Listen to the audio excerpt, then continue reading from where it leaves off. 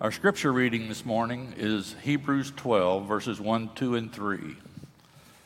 Therefore, since we are surrounded by so great a cloud of witnesses, let us also lay aside every weight and sin which clings so closely, and let us run with endurance the race that is set before us, looking to Jesus, the founder and perfecter of our faith, who for the joy that was set before him endured the cross, despising the shame, and is seated at the right hand of the throne of God. Consider him who endured from sinners such hostility against himself, so that you may not grow weary or faint-hearted. This is God's word. Good morning, church.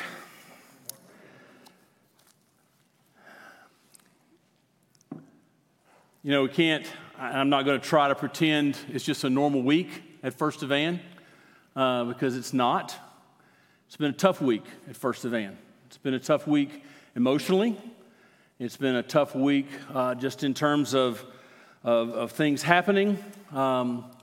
Eric talked to us about the situation that we're in the midst of with making decisions and Cole making decisions and Session making decisions relative to the role of senior pastor, and it's hard. And this was kind of think about live streaming. You never know who's tuning in to a live stream, and people we don't even know. And sometimes you think, well, man, my first thought was, I wish this was just family. I wish this was just, sort of the circle, the tight. But then I thought, and God really rebuked me about it. And he said, man, if as Christians we can't walk through our junk with people looking, then we don't really have much to offer. And so as a church, as we go through this over the next weeks, don't know what's going to happen yet, but we need as a body to recognize that every family, every organization, every marriage, every church has those moments. Has those moments that we use terms like we're at a crossroads or a defining moment or as a fork in the road or a pivotal moment or maybe even make or break. But as a family, I love what Chesterton says about family. He says, the only true adventure is staying home. He says, when you leave, you go looking for that which you're familiar and comfortable. When you stay home, you deal with whatever comes through the door. And that really is a lot of what we have to do as family sometimes. We have to just deal with the next thing that comes along. And there's, as you know, in families, there's a lot that comes along. You probably have the same thing that I have in some ways, and that is some bedrock scriptures, some passages that when maybe you need to make hard decisions, maybe when you just feel like you're walking on unstable ground and you feel like things aren't kind of how you think they ought to be, or you're not even sure what they are, and they're places that you go to not because they so much provide the answer, but because they help us be in the way that we need to be in order to walk through that situation. They're the kinds of passages, and they're sort of those realignment passages. There's sort of those getting ourselves rightly ordered so that we can hear from the Lord, so there's not barriers to our being able to perceive and understand what it is that God is trying to tell us, so that we can stop and wait and listen. Man, I tell you, one of the most dangerous things we can ever do is think we already have the answer. I have learned, and I should say I am learning, because I'm a slow learner, but I am learning that the best answer is seldom the one I carry into the throne room of grace. It's the one I come out with. Because the one that I go in with has all my biases, all my selfishness. It has all of my preconceived ideas. But when we go and we stay and we tarry at the feet of Jesus and we tarry in the throne room of grace, things begin to change. We begin to see things differently. We begin to perceive things we didn't perceive before. And something that looked one way, suddenly it begins to look different because the Spirit of God is moving in us and through us as we wait before Him. Every time I've ever tried to force God's hand and tell God what the best thing was, it's amazing how often down the road I realize that would have been awful. Lord, if you had done what I asked you for, that would have been terrible. I had a little saying that, I've often not liked the way things were going, but I have seldom not liked the way things went. And in the midst of it, sometimes we just don't like it. But as we allow God to do all that God is seeking to do, in us and through us and around us, we find that we are in a so much better place than if we had just forced our plan to carry through. Now, two of those passages that for me are those realignment passages, are those passages that I look to sort of get life squared back, to get myself in the place that I need to be able to walk through something, to make a decision, to understand. Two of those passages, they're both 12th chapters, interestingly enough, 12th chapter of Romans, 12th chapter of Hebrews, and they're both the first verses of the chapters. We're just going to talk about the Hebrews passage today, and I'm actually going to be preaching from the NIV. For a very practical reason. Not because I think it's a better translation. I know we typically use the ESV here. But I have memorized and said this verse over and over and over again in the NIV, and if I try to use the ESV, I'll get confused. It's just that simple. I will start getting all off of track here, and so we're going to talk through the NIV. I appreciate Dave reading the ESV, kind of give us that perspective of both, because they're both great translations of it, but they are a little bit different.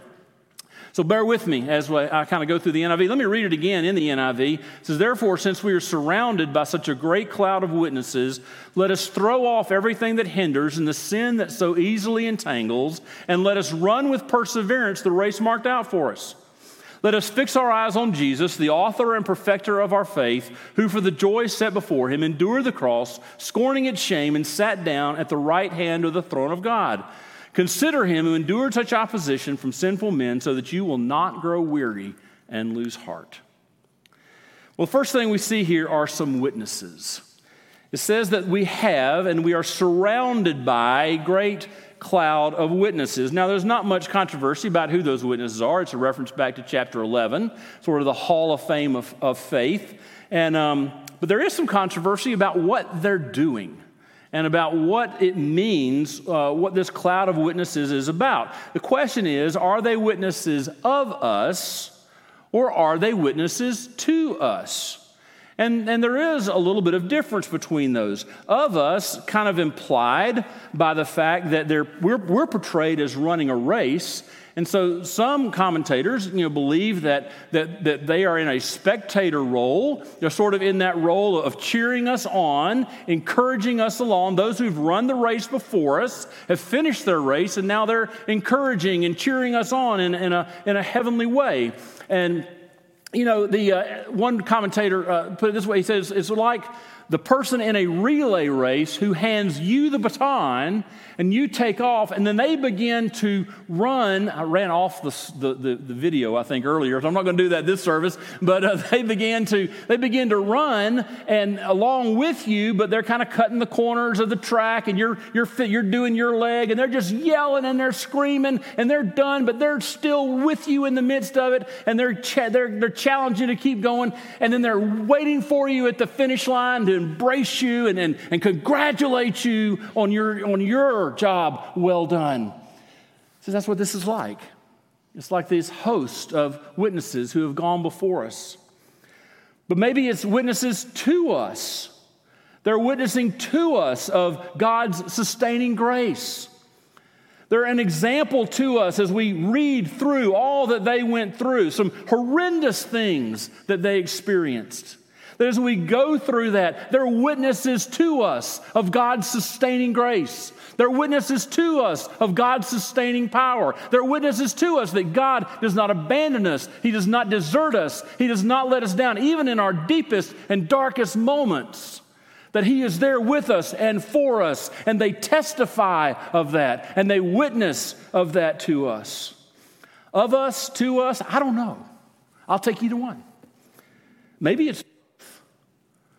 Because, we've probably, if you're like me, you've kind of had that experience in the Christian walk where there's something of this unexplainable bearing us along, encouraging us along. When we sort of have that sense of maybe a desire to quit or just to stop, but something is cheering us along and telling us to finish the race. Or maybe we have moments as we reflect on those who went before us. Those as God's Spirit reminds us as we look at a passage like chapter 11 of Hebrews. And God's Spirit reminds me as I read through that, and as I'm feeling discouraged, and I feel like I don't necessarily, I'm not those people, but then God reminds me that He didn't love Abraham one bit more than He loves you and me. And He didn't love Sarah or Isaac or Gideon or David or Samuel or any of the martyrs. He did not love them one bit more than He loves you and He loves me. So as we go through these processes in life, we realize as sure as He sustained them to finish the race that He had called them to, they are witnesses unto us that He will sustain us as well and give us the ability to finish the race He has called us to. And you know what? We don't know where that race is going, do we? Not only do we not know the whole course of the race, we don't even know what the next footfall will bring. You've seen it, hadn't you? You've seen the runners at the Olympics or at some trials to get to the Olympics, and they're running along, and this is their dream, and they're a shoe-in, and their foot hits the edge of somebody else's foot, or they pull a muscle, or something snaps, and down they go. They didn't see that coming. And sometimes it's that way for us as well. So there are witnesses, and then there's a preparation we have to go through. If we want to really hear from God, I think, if we don't want encumbrances to being able to really run the race and know and receive the course as we go along, He says, let us throw off everything that hinders and the sin that so easily entangles. I don't know if you've ever participated. I know some of you have. I've actually seen a few faces in here, people who have participated in or run or just gone and watched the St. Jude, FedEx, or not St. Jude, marathon, half marathon. You've seen that. And you know what I've noticed? I've noticed that people at the starting line and people at the finish line look different. And I don't just mean the sweatiness, and I don't just mean the haggard look. It's also the way they're dressed. The starting line, people with Donald Duck costumes on. They've got all kind of funny, goofy stuff that they're wearing. There's not a lot of people that cross the finish line wearing that. Most of that has somewhere along the way been discarded. You see people in sweatsuit, sweatpants and sweatshirts, and they start out in that, and along the way, that's discarded. Some folks are there, and they're not serious about the race. They may even be serious runners, but they're not serious about the race. They're not seriously trying to win. They're there to have a good time. They're there to support a good cause. They're there for all the just fun activities surrounding it. And so they've allowed a lot of things to be hindering them, and a lot of things that can entangle them. But you walk up to the front of the pack. You walk up to where the elite runners are getting ready. There's no feather boas. There's no funny costumes. These folks are stripped down to barely street legal. And they are ready, and they are taking it dead serious. And that's the attitude we need. We need to prepare ourselves. And this isn't just in a time of crisis thing, but be preparing ourselves so that we can run the race unhindered. Now, how do we do that? Well, part of that has to do with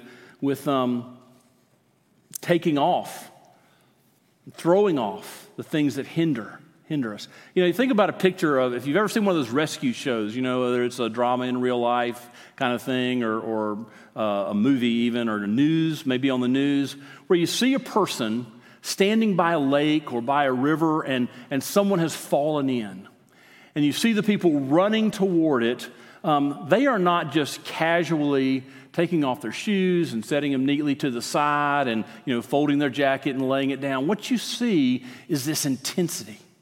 You see this ripping off of this jacket, throwing it to the ground, this ripping off of a shoe and throwing it down, ripping off the other shoe and throwing it down. They're in a race. They're in a race for someone's life. They're in a race to save someone from going down for the last time. And it's serious business to them. And they're not runners in a street race, but they're runners in a rescuing race. And there's an intensity and there's an urgency about what they're doing. I've got to get in that water. I've got to get in that water as fast as I can. I've got to get to that person. I've got to rescue them. And there's an intensity to what they are doing as they're throwing off and removing anything that could entangle them, anything that could weight them down and hinder their ability to perform the rescue that they've gone in the water to do. That's the intensity. That's the urgency with which we prepare to run the race that God has called us to. Now, we need to be unhindered and unentangled. Every hindrance, everything that would be could potentially be a hindering thing is not necessarily a sinful thing. And so what in one season of our life or even on a given day may not be a hindering thing at all, at another point in our life, another season somewhere along in our life may become a hindrance to us in something. So it's not so much about the activity, it's about we have to be honest about whether it is hindering us or not. And we have to be honest about whether something is entangling us or not. Sin wraps itself around us and entangles us and seeks to drag us down. People say, well, I've got parents I have to take care of. I've got, children. I've got, this, that, or the other that are legitimate things. Those aren't hindrances to your race. Those are part of your race. In that point, that's part of the race that you're running, is that mission that God has given to you in that. When I need to reorient myself, and I realize, I'm just kind of going along through, and we all kind of do that. We all get into that mode of we're just going through life. We're not living real intentionally. We're not really living real purposely. And then all of a sudden something happens, and it grabs our attention. And something happens, and all of a sudden it wakes us up. And we realize, am I in a condition to be able to walk through this in a healthy, God-honoring way? Because even at our worst, there's a God-honoring way to walk through our worst situation. There's a God-honoring way for us to address even our own sin. There's a God-honoring way to walk in repentance and to walk in a heart that is seeking the Lord, even in difficult times. And when I get ready, and I'm in one of those seasons where I'm like, man, this is, I can't just do life normally right now. One of the first places we need to look is a mirror. And I don't mean just a regular old mirror. I mean one of those that makes your face look this big. One of those that you look in, it just magnifies everything. So we see everything. We have to ask, are there hindrances or things that are hindering me? Maybe good things, but they've become a hindrance to me. Is there sin that's entangling? Maybe that's sins of omission, just things I've been neglecting that I should have been about, or sins of commission, or is it unrighteousness or self-righteousness? The writer of Hebrews says, throw it off. Get rid of it. throw off those hindrances, throw off that sin with intensity, with fervency, with urgency. Rid those things of your life. So we have witnesses, and we have this preparation, and then we have, thirdly, a race. He says, let us run with perseverance the race marked out for us. Now, let me take that sentence and build it for you, because it's a great sentence the way it builds and the way it just kind of shows us the next thing, the next piece as we walk through it. So God's called us to a race, every single one of us. None of us are exempt. None of us don't have a race to run. And the first thing he says to run. Now, that implies something. It implies that this is not casual, that this is not just everyday life. It implies that this, I don't think the idea here is of a fun run or a fun walk. I think the idea here is of something that is intense. We're going to get to a race here. We're to run with perseverance. What does perseverance tell me? Perseverance says it's probably not short and it's not easy. Otherwise, perseverance is not needed. We don't need perseverance for something we can do without effort. The fact that we're called to run with perseverance implies this is going to be something that's going to take effort. This is something that is going to take some focused work in order for us to do that, and a tremendous amount of faith for us to do this. So we're to run with perseverance. We're to run with perseverance this race. The word actually here is the word that we get our word agony from. Guthrie says it includes the idea of conflict.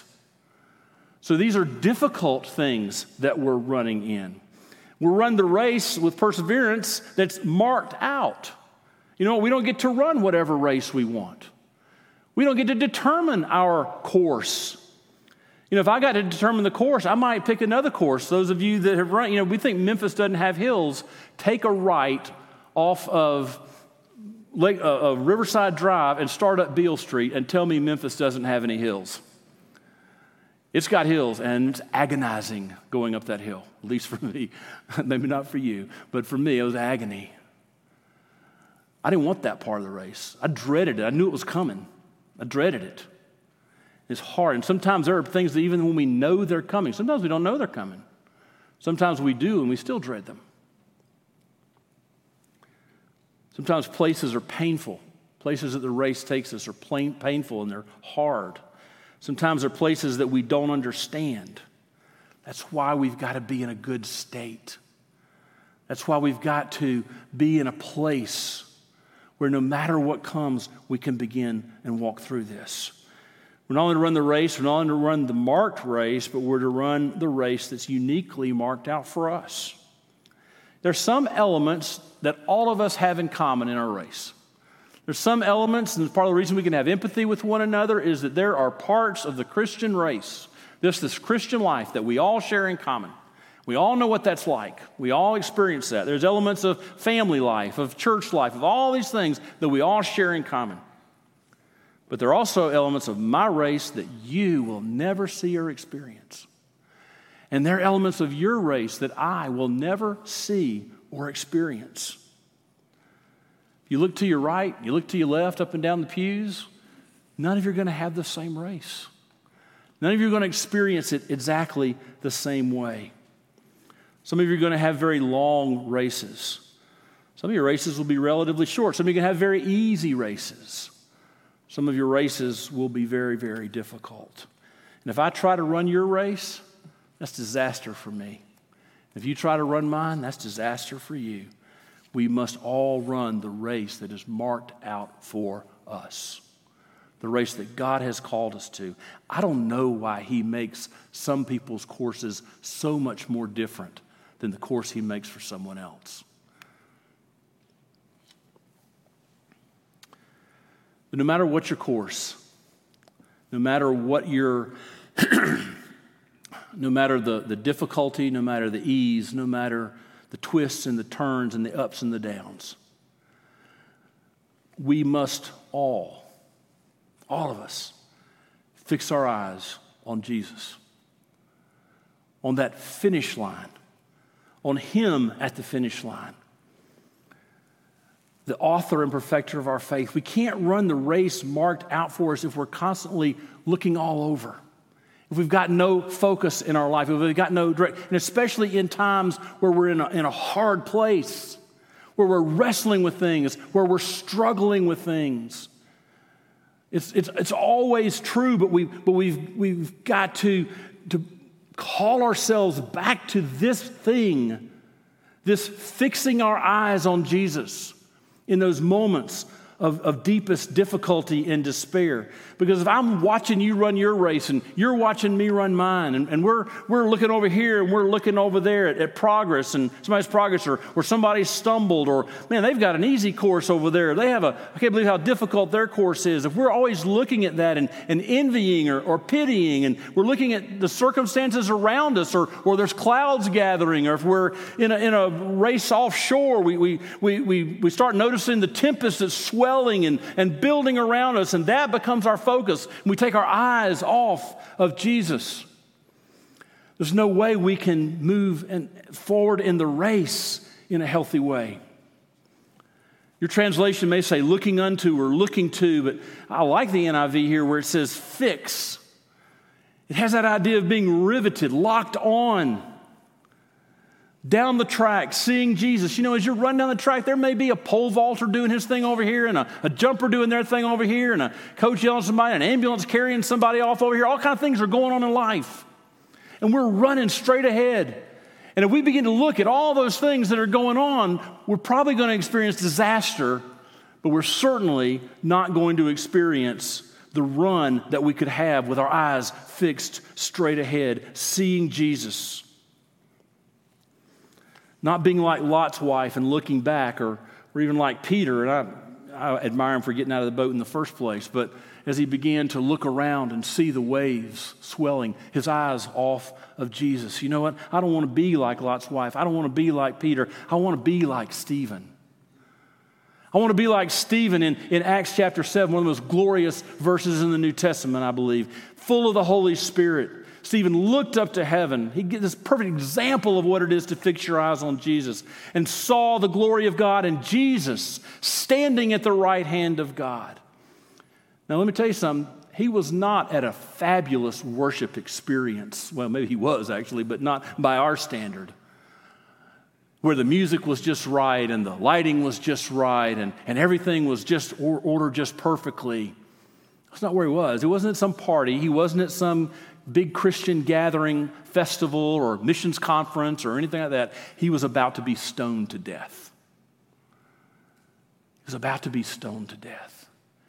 And he looks up and he sees Jesus. I don't know if we'll get to see Jesus in that same way at our death.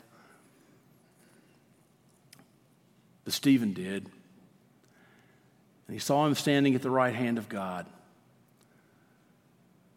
Why is Jesus the one on whom we need to fix our eyes? I mean, there are a lot of great role models out there. There are a lot of great people that we could follow, whose example we could follow. And it sounds kind of like a dumb question to even say, why Jesus? But, you know, actually, in our words and our actions, we tend to kind of display that we might not really know the answer to that question as well as we think we do sometimes. And maybe it's not as obvious as we think it is. But Jesus is the only one who could originate, who could author, who could found our faith. And Jesus is the only one who could complete our faith. With our eyes fixed on Jesus, our race will someday not only be over, but will also be complete. You know, a lot of people's races are over, but not complete. We can take ourselves out of the race. We can give in to despair and quit and take ourselves out of the race without ever completing the race. So completing and it being over are not the same thing. See, Jesus was the ultimate example, first of all, at the cross of completing his race. The idea that he endured the cross, scorning its shame, sat down for the joy set before him. The cross wasn't the joy. The joy was what was beyond the cross. He endured the cross for our redemption. Satan wants our race to be over before it's complete. But if we focus our eyes and fix our eyes on Jesus, the one who originated our faith, the one who sustains our faith, then when we come to those times in our journey with him, we were at that crossroads, we were at that pivotal moment, fork in the road, defining moment, whatever we want to call it. When we find ourselves at that, are we going to remember, or are we going to ignore that great cloud of witnesses? Are we going to wear, or are we going to throw off those things that hinder and entangle? Are we going to run with perseverance the race that's marked out for us, or look around with envy or pity at somebody else's race? We're going to let our eyes wander across the field and maybe trip and stumble and not be able to finish the race, or at least not finish it well. We're going to watch others run their race and make comments about how they're running. We're going to let our eyes just wander onto the tempest of the waves around us, or a burning city behind us, or look straight ahead with our eyes fixed on Jesus, the one who founded our faith, the one who completes our faith.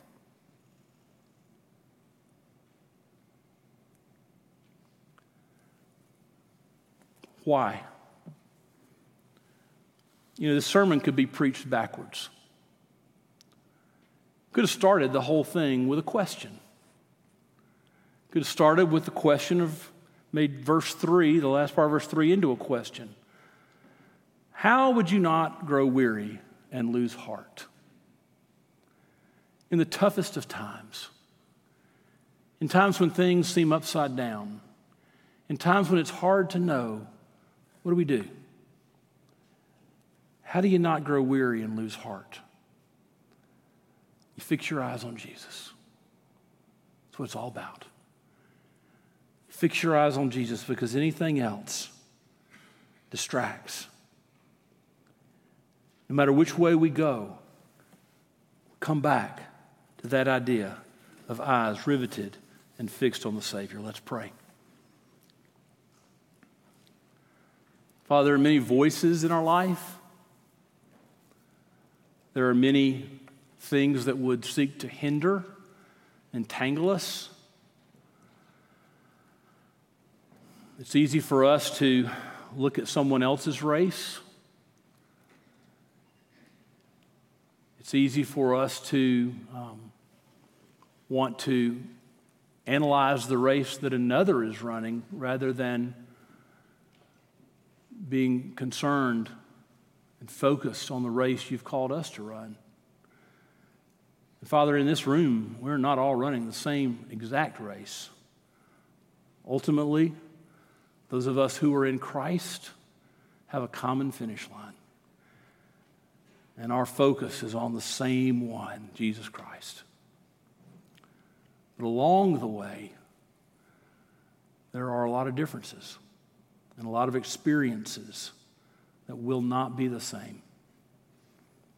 And Father, I pray that we would not become so concerned with a particular thing here or a particular thing there that we miss the glory of having our eyes fixed on you, even as Stephen, as he prepared to be in your presence.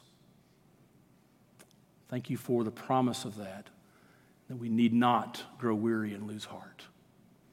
In Jesus' name, amen.